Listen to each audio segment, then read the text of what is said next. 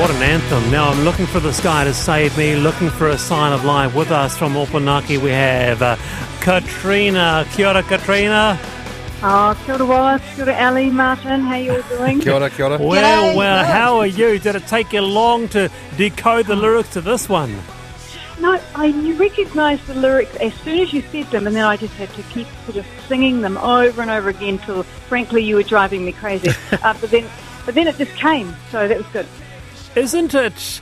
There's something about the song. It's just it's a great Monday afternoon anthem, isn't it?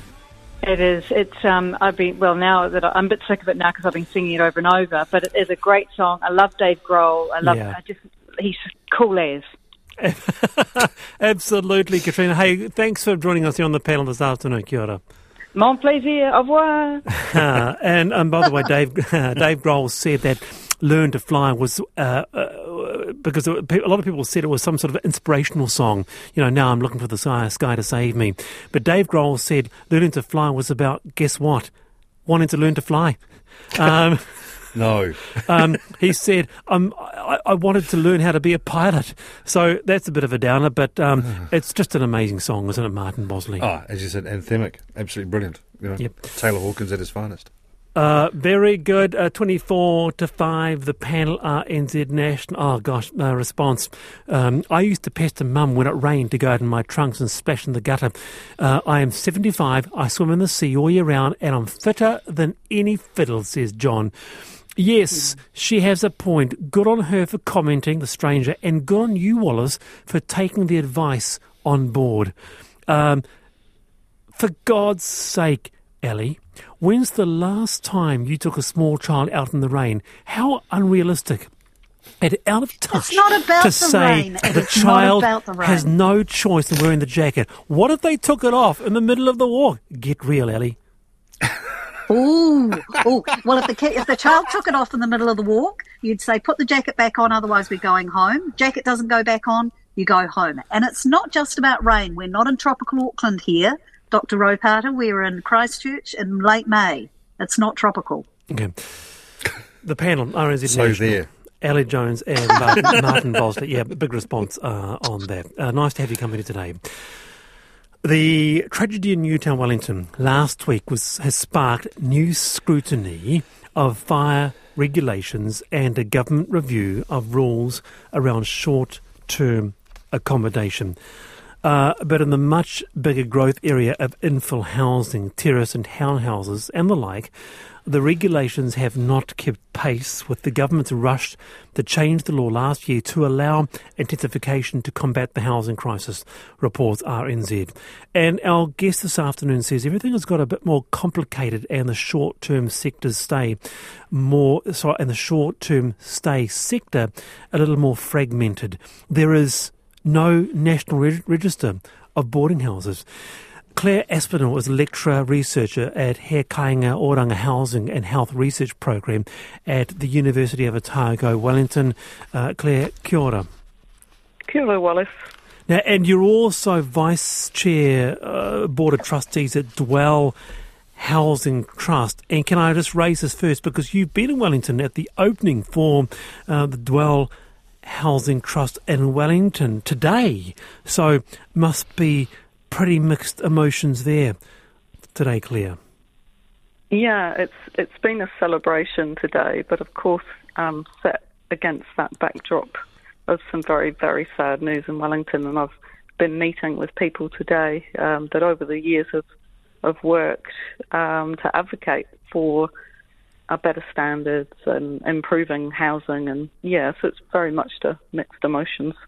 Can I just bring in that issue, because many people might not know that I was quite surprised that there is no national register of boarding houses. So, for example, in Auckland it's said to be around 400, but that's a guess. It could be anything, Claire. Yeah, the registers was an idea that was declined to take forward.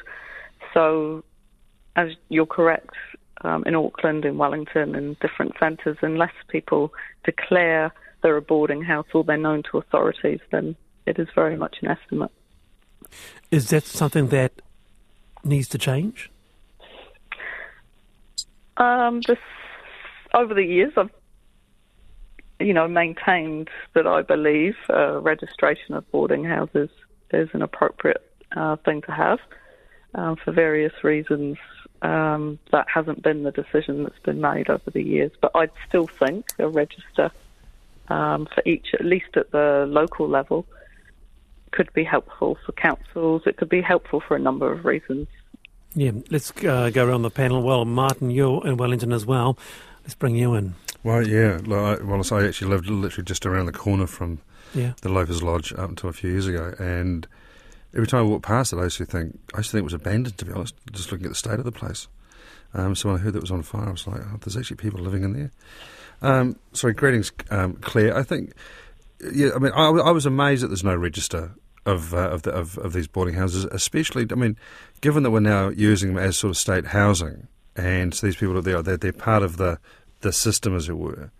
Surely that these places being registered and inspected should be, why are we even talking about it? It should be a thing, shouldn't it? How do we know? Agree. We don't know where these people are. We don't know the conditions that they're living in. You read the stories about what these places are like, and you go, we're putting people here? Yeah, I absolutely agree. I mean, there is a warrant of fitness inspection, which an independent fire safety inspector does, and by all accounts, places comply with these and these are placed, but whether the actual regulation is of a high enough standard or not is something that will be discussed in more detail in future. Ellie? Well, it's just another one of those situations that absolutely beggars belief. I agree with Martin. This is just an absolute no-brainer.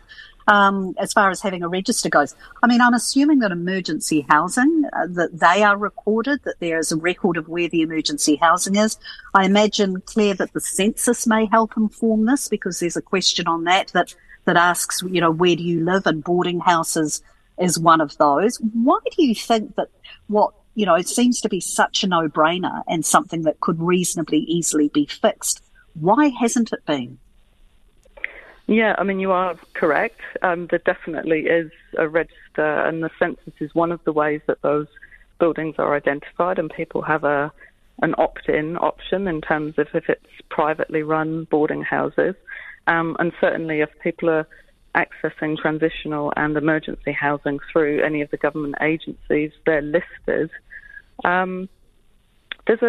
There's a range of reasons, and over the years I've certainly met with officials, and colleagues of mine at Hei, Kainga, Oranga have submitted to say there should be a register.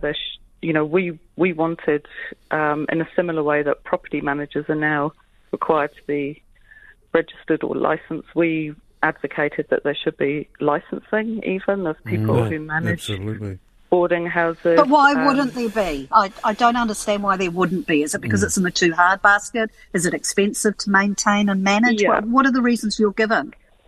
Yeah, I mean, the reasons at the time when I spoke to officials was that they believed, and I don't agree with this because this wasn't what my research found, that the majority of places are compliant and they're of reasonable standard, and that it would be an onerous and costly process. So it was exactly that. It was cost.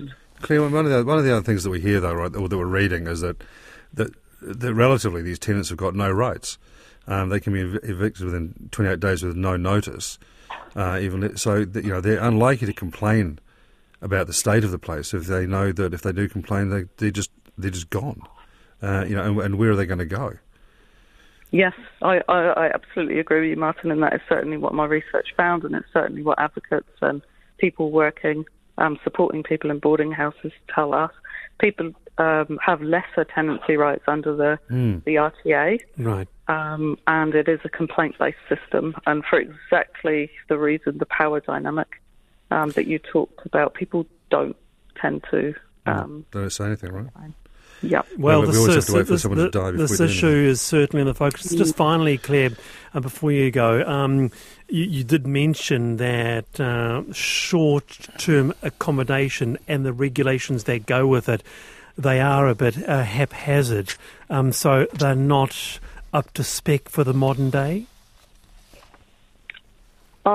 I would say no, and obviously I'm interested in health, so from my perspective, that's where I come from, and I'd say no, and I would argue that they need to be strengthened, and that there will be a cost attached to that, but I think we pay in different ways for the lack of standards currently, and insurance premiums, etc., and poor quality, and then people going to hospital is a cost.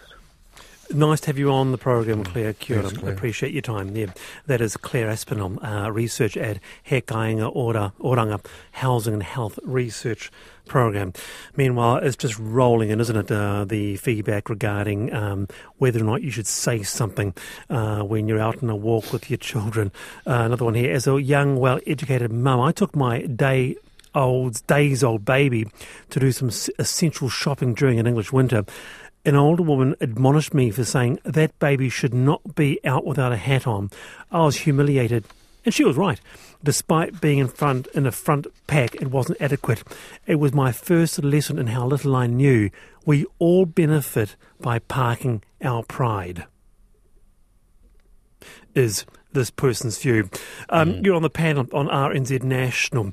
Well, an 8-year battle to trademark Manuka honey has finally come to a close. Back in 2015, the Manuka Honey Appellation Society applied to have Manuka honey registered as a trademark of Aotearoa, New Zealand. Once it was formally accepted, the Australian Manuka Honey Association opposed the idea. And now the Intellectual Property Office of New Zealand has declared their ruling, refusing the application. To break it down for us, we are joined by patent and trademark attorney Kate Duckworth. Kia ora, Kate. Kia ora, Wallace. Nice to be on your show again. Thank you for inviting me. Pleasure to have you on, and many listening to this will well be surprised by this. Here's what one person said on Twitter. If France can have champagne, Greece can have feta, and if Switzerland can trademark Matterhorn, recent Toblerone event, why isn't it our Māori exclusive to Aotearoa and our products? Kate? I know, it's a disappointing result, and it is difficult to understand. This was 171 pages of analysis with lots of evidence provided by both parties.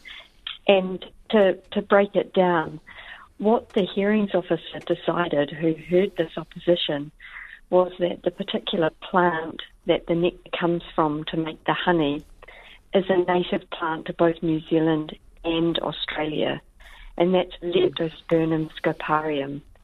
So it really comes down to a scientific finding that this particular Manuka plant is not unique to New Zealand. So therefore, Manuka honey is something that can legitimately be made in Australia and called by that name, even though it is a Māori name. So it's not something that sits well with us here in New Zealand, I think. Gosh, yeah. Ellie? Yeah, I looked at this as well, and I didn't realise that the plant was, grew in Australia and New Zealand. And interestingly, it's European honeybees that actually, make this stuff as well. So it's a real mixture. I guess my question, Kate, is how, sparkling wine is what you call it if it's not made in the Champagne region. Champagne is what you call it. It's the same thing, but it's made in the Champagne region. Why does that not translate here, that you can call it Manuka honey in New Zealand because that's Pureo? It's the same sort of thing as the honey in Australia. They can call it whatever they like, but they can't call it Manuka. Why is that not a rational argument?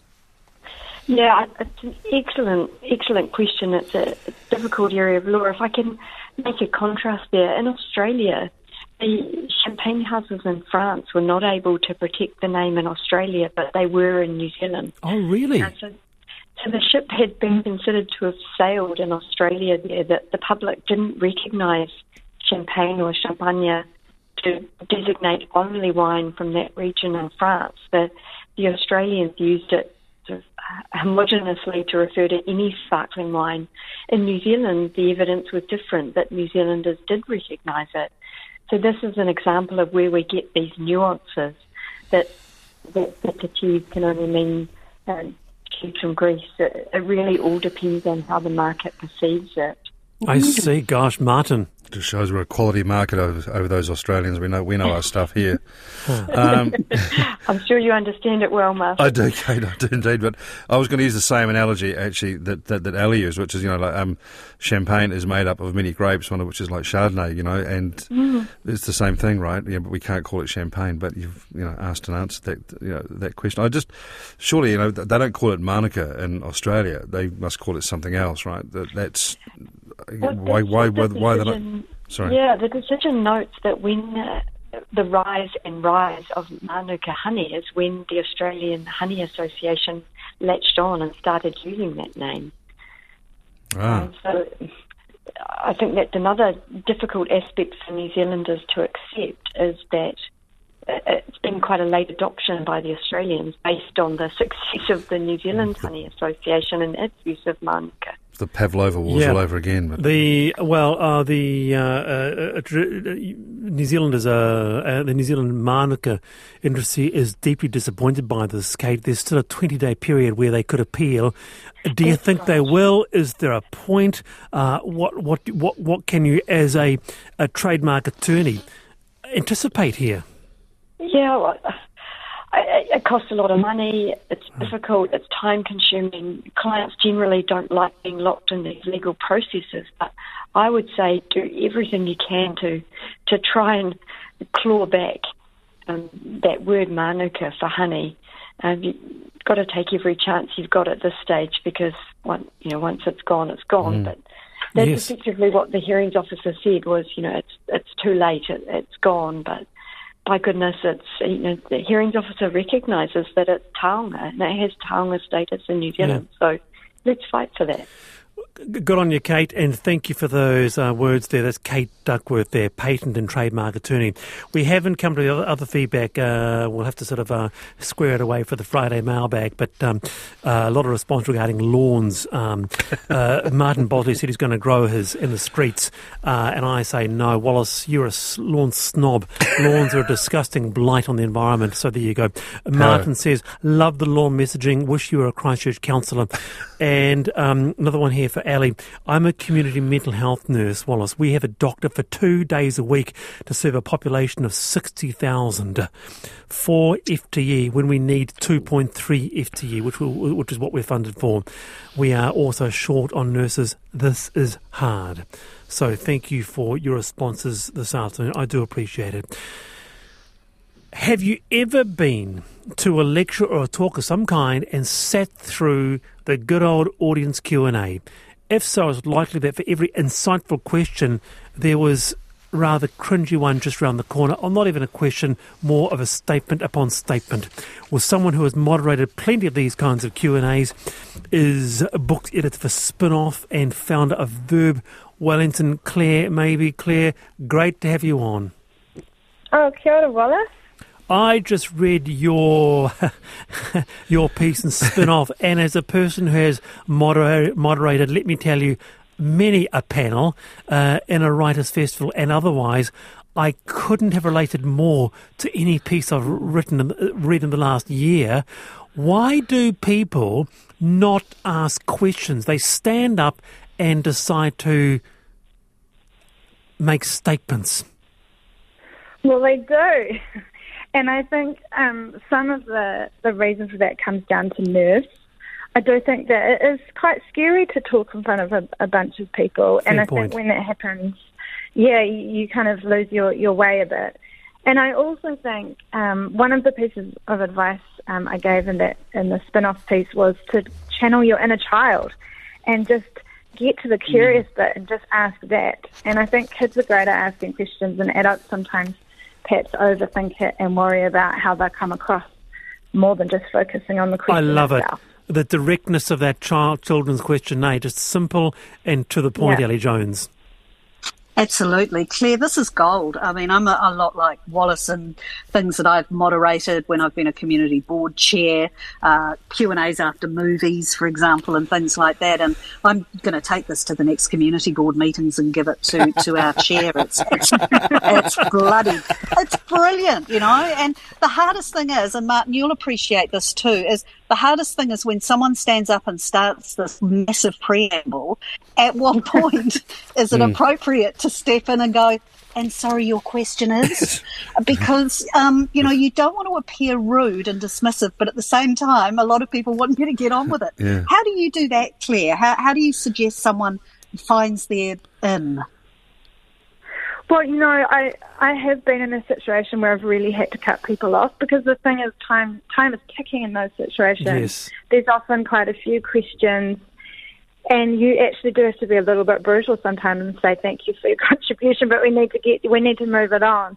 So, but I have to say, I'd recently, just this weekend, went to the Auckland Writers' Festival, and I can say, I can report that the questions were, on the whole, pretty good. I don't know if everyone had read the article, but the questions were snappy and mostly really insightful.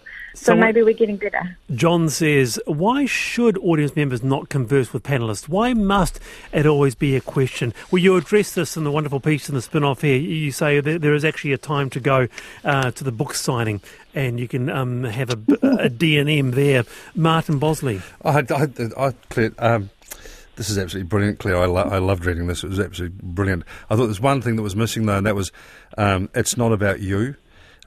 Some people stand up here and they relate everything back to their own experience and themselves, and you go, this is not the forum for you to be talking about yourself, your own experience here. What about the other? I mean, I was the idea of submitting your questions first, so there's a degree of control for the moderator about it as to what questions are coming up. So it's kind of been good question. Short and first, Is that a thing that's possible? Yeah, I've seen that done before, and I think it's really great, actually. I've seen it done where a good friend of mine, Jo Randerson, who has also chaired a lot of panels, she gets people to write the questions down, someone collects them up, and then she can read them and decide which ones to ask. And I think that's a really great way to do it. Sometimes it's nice to have a mix, though, isn't it, Claire? Because sometimes that spontaneity, when you have a bit of a wild card in the audience, it can really... you can really sort of, not aggravate, but it can energise an audience, can't it? Yeah, it's all about the unpredictable, I think. These live conversations events are, of course, unrehearsed. And so sometimes, it can be terrifying getting to the audience question time, not knowing what might happen. But when it works, it is very energising, and to have that kind of sense of that finally you get to the audience engagement, can be really fun, and it can be incredibly insightful. When the questions are good, it can sometimes be the best part of the event. I've got to ask you, has there been one that stuck in your mind, a pretty bad situation? Yes, last year I did have a really lovely guy, but he just kept on talking and rambling, and I don't think there was a question, and it kind of took up all the very small amount of question time that we had, and that was tricky because there were a lot of grumpy people afterwards who were dying to ask a question. Although they did get to do that in the signing queue. Very good. Good on you, Claire. Yeah. Thanks for that. And a big thank you to my wonderful panellists this afternoon, Ellie Jones and Martin Bosley. Thank you for joining me on this afternoon. It's been a pleasure as always. Thanks, Wallace. Absolutely the same. Now, Checkpoint is next today. It's with Susanna Latawa, so stay tuned, of course, to Checkpoint and beyond on RNZ National.